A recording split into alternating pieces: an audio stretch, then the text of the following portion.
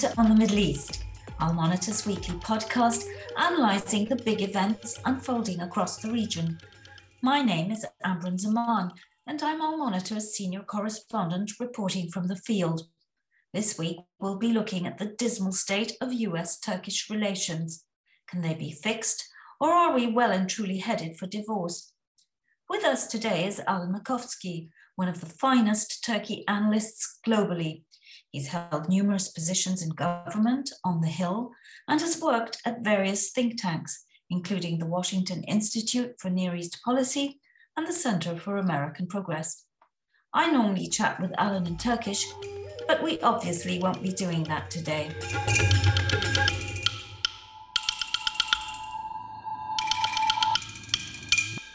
So welcome to our show, Alan. It's so wonderful that you could spare the time to be with us today. I'm so happy to be with you. So kind of you to have invited me, Amber, and it's always great to talk to you. So Alan Bey, have you ever seen US-Turkish relations this bad in all these years that you've been following Turkey? Is this the worst that they've ever been? I think they were, first of all, let me say that I appreciate your very nice characterization of me. Some of your listeners may start to question your judgment, but anyway, it's so nice of you, and it's I have such immense respect for you that it's deeply appreciated that you said such nice things. Look, as you said, I go back a long way. I was not in government, but I certainly well remember the 70s, and I was in Turkey for part of the time of the arms embargo from 75 to 78. Strictly speaking, I think that was the worst, but the consequences right now are much greater than they were in the 1970s. In the 1970s, well, because in the 1970s, Turkey really had no option but to remain with the Western alliance. I think we all knew that at some point this problem was going to have to be worked out. Now Turkey is a much more autonomous player. It advertises itself as more autonomous, and it really is more autonomous. And I think the US does have to be concerned that Turkey goes more towards Russia, buys more Russian arms, plays with the Chinese. There are all kinds of possibilities. Now, would this be in Turkey's interest? No, I think not at all. But Erdogan has shown that his calculus is often quite different from that of myself or many other Turkey analysts who think Turkey acts against its interests. Buying the S-400s was not in Turkey's interest, but they did it. So that's why I think this, if not the worst period, it's certainly the most dangerous period in US-Turkish relations. Well, so why does it matter, actually?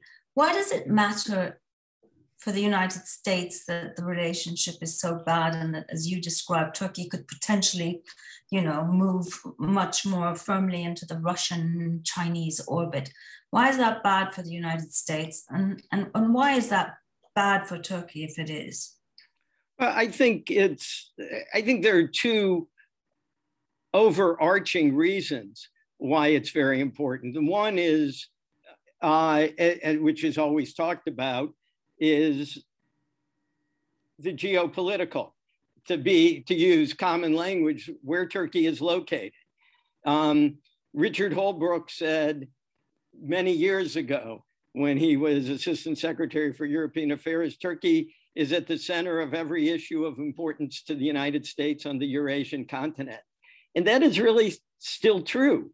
And it's very important for the US to have access to Turkey when it can. Secondly— Well, can we just, I interrupted you, but we see the US leaving Afghanistan, sort of less interested in the Middle East. The geopolitical side of things, does it matter as much? Does Turkey's geography matter as much still? Could you just explain that a bit more? Yeah, look, that's a great point you're making. And if the Middle East and the Mediterranean are no longer of interest to the United States, then you're right, Turkey loses a lot of its value. And, you know, we would have to add some other regions in there too, such as Central Asia, Russia, Balkans. These are all areas that Turkey borders. And the Black Sea. Yeah, I said Russia, but yes, of course, it's the whole Black Sea, not just Russia that's across the lake, but Ukraine and, of course, Bulgaria, Romania, NATO members. So even if we were leaving the Middle East, which I personally don't think is very likely, there's so many other areas. Just, I mean, I'm sorry to keep quoting the late Holbrooke, but you know, I'm sure he appreciates it. Yeah, if he is from wherever he is, if he knows about it, I'm sure he does. But I always remembered that when he said it. He said Turkey is at the center of every issue of importance in the United States on the Eurasian continent, and that you look around the clock, and it's not just the Middle East and the Mediterranean, but it's all the other areas I just enumerated. Could we manage without it? Yes, I think the United States is the most powerful country in the world. I think we'd find workarounds. There are certainly a lot of countries that are willing to work with us around Turkey. And I think in some cases you can see that we're diversifying because of uncertainty about Turkey. But I think it will be very hard to replace Turkey, given its location. I did want to mention the second reason, because if that's okay with you. Of course. I was just being rude, interrupting you. No, you weren't being rude. No. But you were forewarned. It's a great question, because you made the point. U.S. foreign policy is very dynamic, and you know, some regions, and particularly the Middle East, seemingly are not don't take quite the priority that they once did. Another reason that's important, why Turkey is important as an ally, is that it is the only Muslim majority state in the NATO alliance.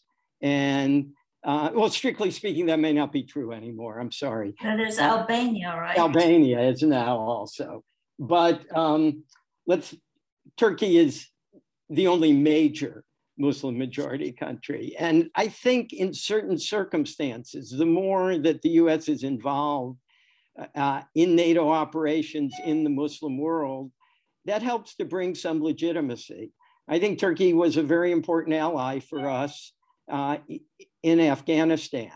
And now that we're no longer in Afghanistan, it's clear that next to Qatar, Turkey is the country that we most want to lean on in terms of communication with the Taliban and other aspects of working with Afghanistan, including the airport.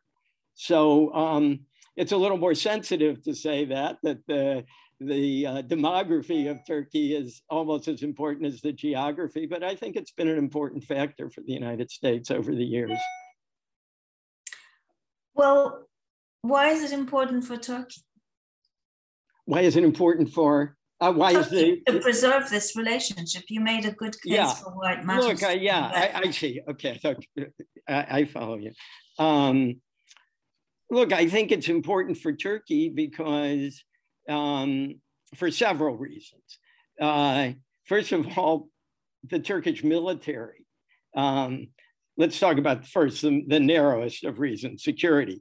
The Turkish military is built on US equipment. It would be, I'm not a military guy, but I read military guys. And and I know a lot of them. And you know a lot of Turkish military guys. You're one of the I do indeed. I've had the pleasure to meet many. You've had fabulous access to them for decades. Well, I don't know about that. It's sometimes more and sometimes less. I've certainly tried to, because they've been an important factor over the years, although, not the most transparent institution. I think any layman can tell you that if you wanted to switch from US military equipment to Russian, it's an excruciating process. It's an entirely different doctrine, even. And it would be very difficult to do. And I think, look, even Egypt, which switched from Soviet to a US-based military, it's taken decades for them to fully come around. At least they're moving in the right direction. Yes, Right? It's been worth it. Right. That's a great point. And so I think Turkey should be smart and not even try to change directions. So I think that's one thing. Look, I think it's important. I could say for economic reasons, but Turkey's fairly adept at maintaining good economic ties with states with which it doesn't agree. So even though US-Turkey trade has been growing over the last decade, it's probably something they could do no matter what their precise relationship with us. But look, because of the relationship with the US can't be separated from the relationship with NATO. Through NATO, Turkey gets access to the best equipment, the best know-how, the most powerful countries, and it derives a lot of world prestige. And that helps Turkey also in non-NATO countries. I've seen it. I mean, from my travels to the Middle East, the fact that, and by the way, I have visited every Arab country at least once, and had meetings with people and discussed Turkey in many places.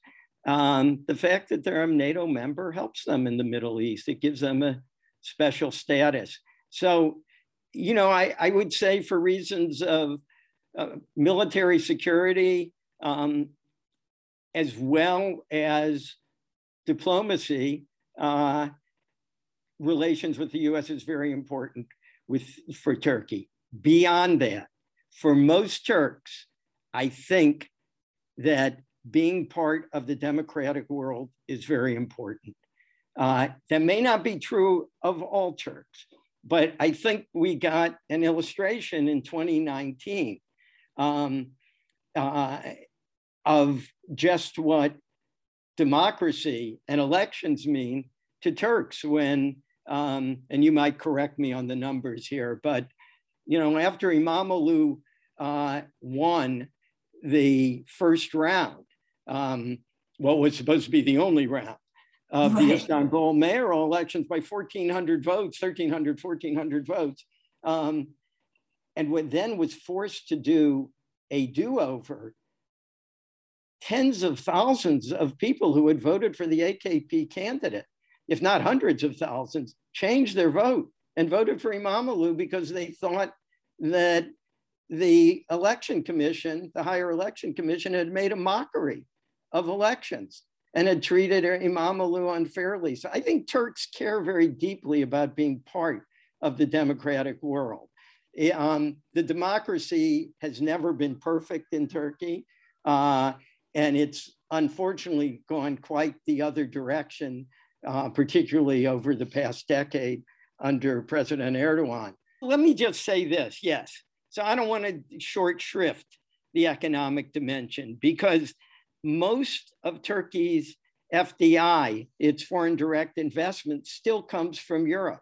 And you see how it has declined in 2019 and 2020 when relations with the US have been so bad. I'm not saying there haven't been other factors, but I think it's clear that potential investors want in Turkey that they feel is reliably is stable and part reliably of the West.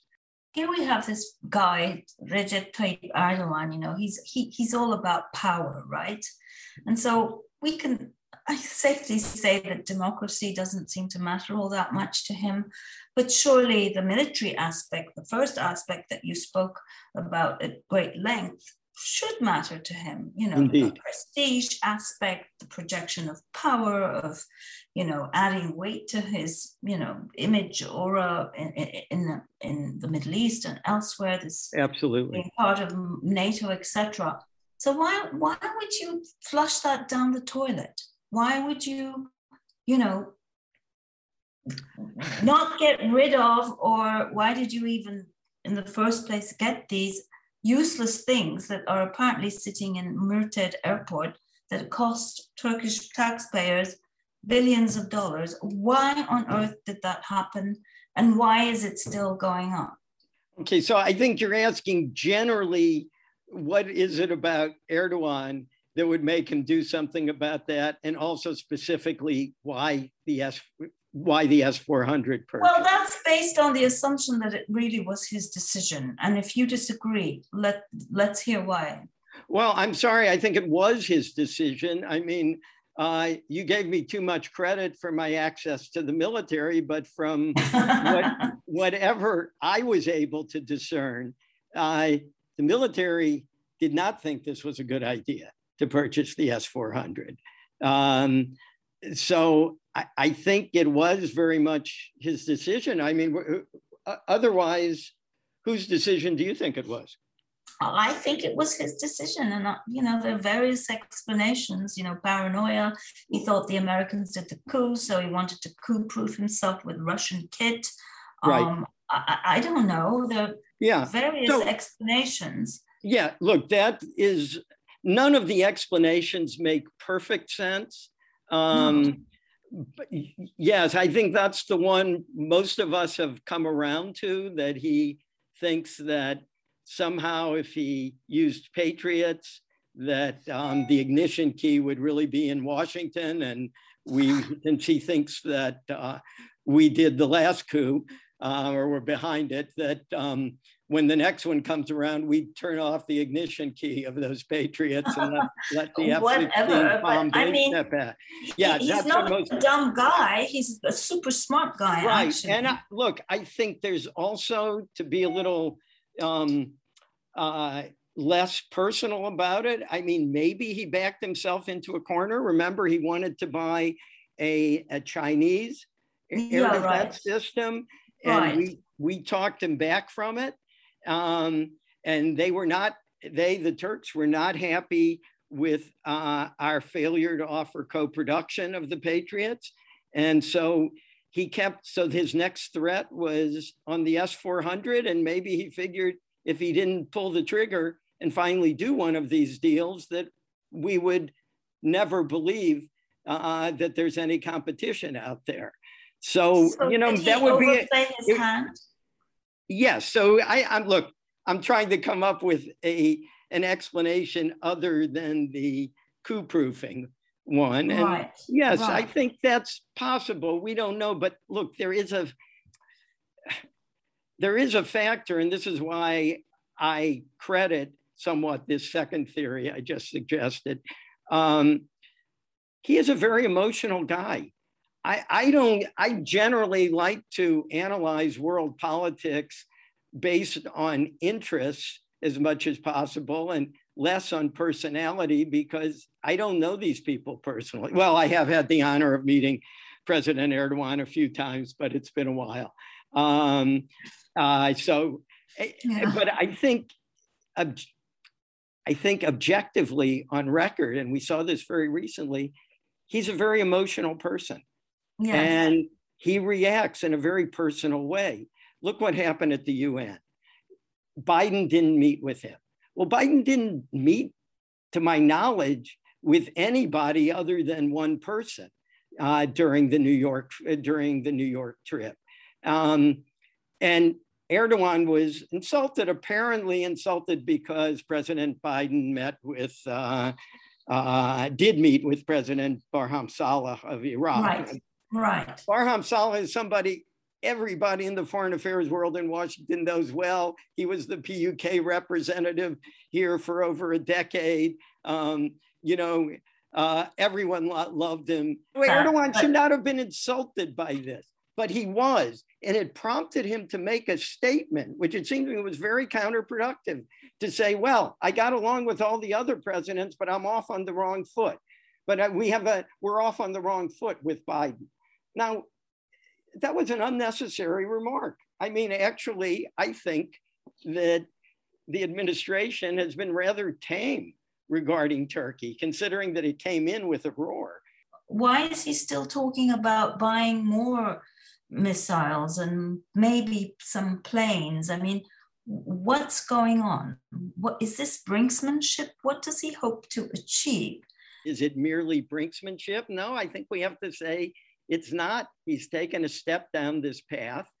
If you had asked me, if you don't mind my backing up in time just a bit, I was saying several months ago that the smartest thing Erdogan could do would be get rid of the S-400s. And I think there would have been a way to do it that would not have saved total face, wouldn't have been the worst possible way to do it, but he would have lost some face. You mean park them somewhere else in a third country, something like that? That kind of thing, where under, let's say, joint control of US and Turkish troops, so that Turkish troops could not get at them without US permission.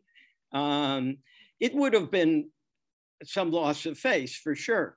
But had he done it a while ago, he would have benefited tremendously.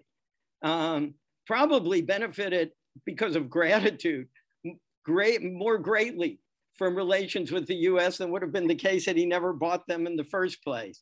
And by the time elections would roll around in 2023, what Turkish voter would care anymore that he had lost some face, 30 months earlier? They wouldn't, absolutely wouldn't. Does Putin have some kind of hold over Turkey that we don't really understand, some leverage that, makes it impossible for Erdogan? It could be, there might be money issues, corruption issues. I mean, it could be the case.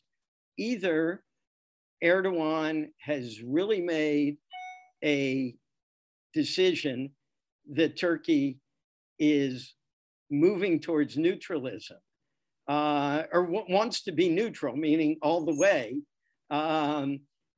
in effect being shut out of NATO. It's true, there's no mechanism for expelling a country from NATO, but I guarantee you if he buys Russian planes, Turkey will not be participating in any NATO activities. They will be functionally expelled. So has he made that decision, or is this just about his own personal self-esteem and his sense of honor and face? And I think, look, I still believe what he really wants to be is as autonomous as possible, but within the confines of what's acceptable to NATO, on the edge thereof, but still to be within NATO. But perhaps I'm wrong. S-400 thing is still a huge obstacle between the US and Turkey. And it sounds like you don't think it's going to change for as long as Erdogan is around. Is that the way the Biden administration is looking at Turkey currently? Are they saying, they are, but well, let's see what will happen in 2023, and till then, just try and keep a lid on the thing, put a plaster over it, and just hope that nothing worse happens, sort of.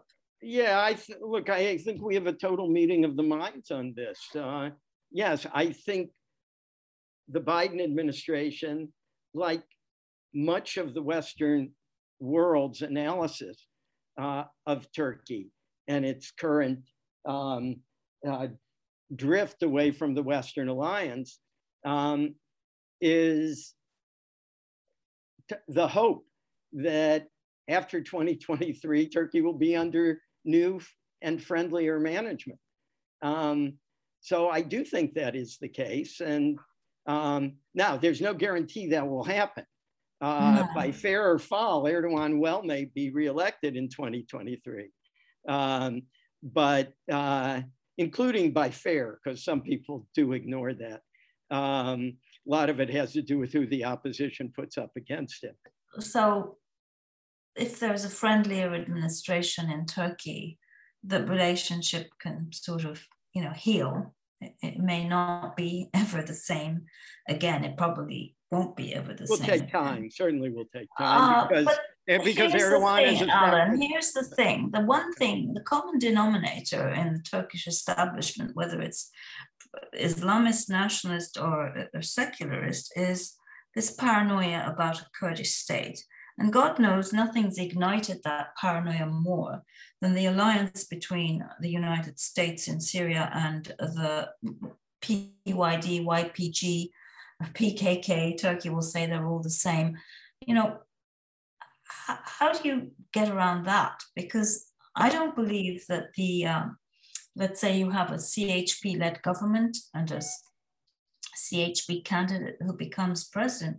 Do you really think that that problem will go away? No, I do not. You put your finger on what is undoubtedly the biggest problem in US-Turkish relations in Turkey. And it is the reason, I believe, that the US constantly comes out on top of polls in Turkey as being the country that is most dangerous for Turkey.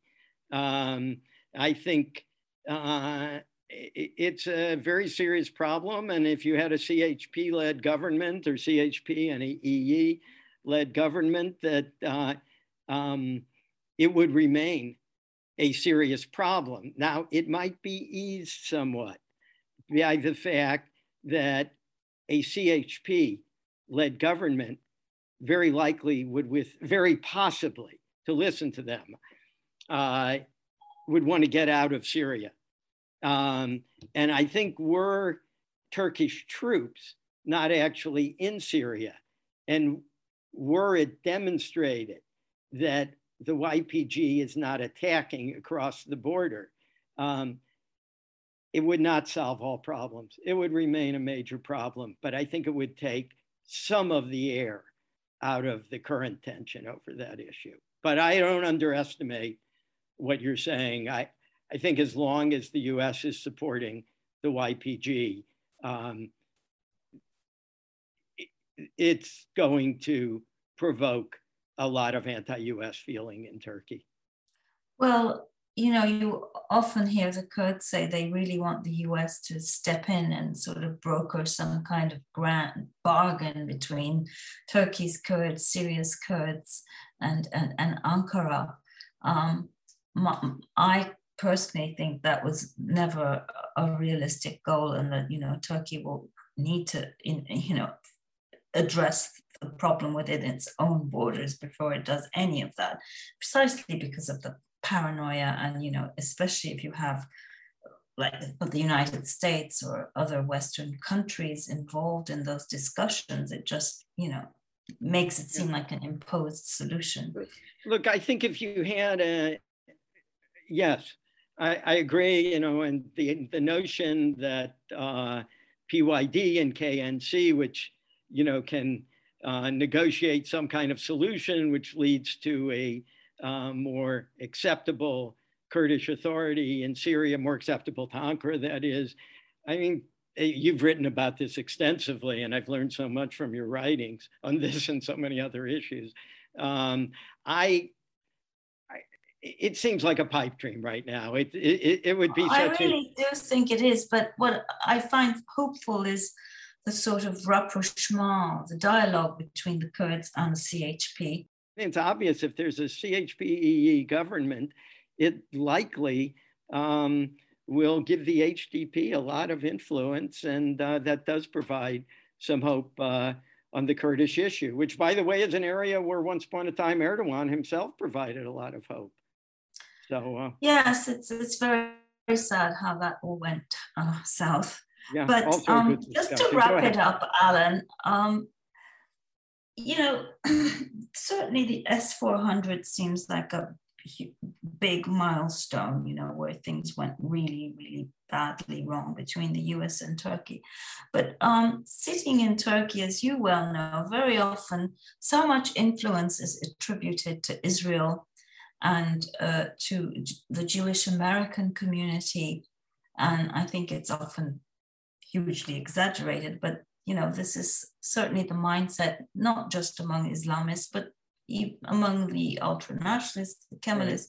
There is that sort of sense of this omnipotence of Israel and the Jewish community. Would you agree that perhaps one of the biggest mistakes Erdogan made early on was this rupture with Israel? That's a good question. I think you can make a good case that he was able to maintain good relations with the United States despite problematic relations with Israel for several years. What I think has become problematic is that over the last, let's say since around 2014, Israel has been making clear that Turkey's relations with Hamas are not at all innocent, and that Hamas has used Turkey to plan operations in Israel and in the West Bank, including the attempted assassination or planned assassination of Mahmoud Abbas, president of the Palestinian Authority. So as a general principle, I think the biggest problem is the Turkish relationship with Hamas, and that Turkey has not made clear that Hamas needs to follow the so-called quartet principles to recognize Israel, renounce violence, and accept previous Israeli-Palestinian agreement. And do we believe the opposition, if they were to come to power, the CHP would do that? I think if CHP came to power, the relationship with Hamas would be over, as it would with most of the Islamist groups that Erdogan has cultivated. So any final thoughts, Alan? After the Biden summit, there was an effort to bring Turkey in to run the Kabul airport. That fell apart once the Taliban came in. But although now Turkey may yet be involved in it, and I know it has some engineers there and it's talking to the Taliban. But it seems to me since that time, the tenor of US rhetoric towards Turkey has softened, despite what Erdogan said about not being off on the right foot with the Biden administration, as if there is a newfound or a revived appreciation, let's say a revived appreciation for Turkey's geopolitical importance. And I think what Ned Price said about, having areas of agreement as well as disagreement and being able to cooperate despite the disagreement, I have a feeling that gives Erdogan some hope. Now, if he buys another tranche of S-400s or worse, as they've again said that just today that they will consider, buys the Su-35s or Su-57s or any other major Russian equipment, then all bets are off. And I think there will be further sanctions. In the meantime, something else is happening. The US is, deepening its relations with Greece, for example. Absolutely. You see the Gulf states, forging closer ties with Israel, and that's creating a new dynamic in Turkey's neighborhood.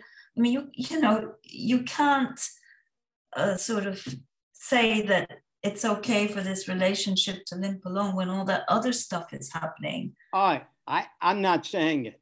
I'm trying to say what I think, how Erdogan sees it. Yeah, well, what I said was, no, of course, and I mentioned a little earlier that I think the US is hedging its bet by building up facilities around Turkey. And I did have Greece particularly in mind, but not only Greece. But in a country that never reads the United States very well, I think that Erdogan may once again make the error of thinking he can limp along. And so I'm not disagreeing with you, but I'm trying to get inside his thinking. And this is based on talking to some people who know him, but nobody really knows what goes on inside his brain. But I think he'll read that as something encouraging and maybe think he can, because what does he want to do? He doesn't want to have bad relations with the United States if he can avoid it. He wants to stay in NATO for the reasons I gave, but he also wants to have as much foreign policy autonomy as possible. He wants to get away with as much as he can. Yeah. And I'm afraid that he may, again, overplay his hand and think that it will give him the possibility to buy more Russian equipment. And I think, should he do that, I think that will be historic. I think that will really be the beginning of the break between Turkey and the West, at least as long as Mr. Erdogan is there. So it was great to have you with us today, Alan. It was a fascinating and fun conversation. And I wish you good luck with the Cardinals. I hope they're doing well still. Well, I'm looking forward to doing that podcast on the Cardinals, actually. Well, that won't be with me. Okay, Alan. Well, thank you so very much. It was great talking to you. Thank you so much for inviting me. Bye-bye. I loved it.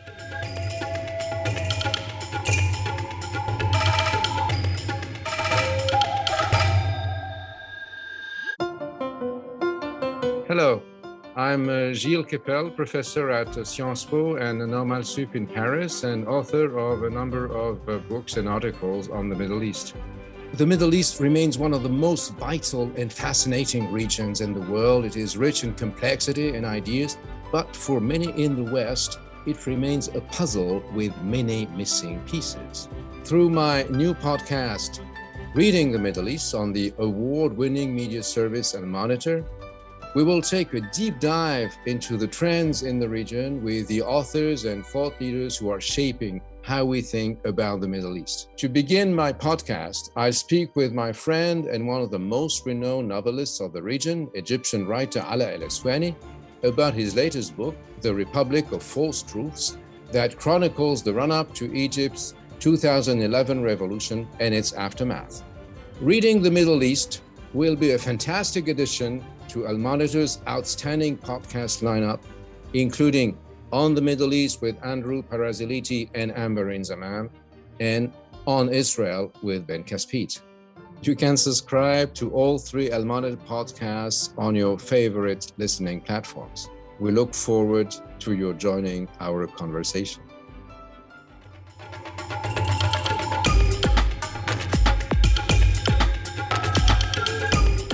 So that brings us to the end of today's podcast. Thank you for tuning in, and I hope to be with you again very soon.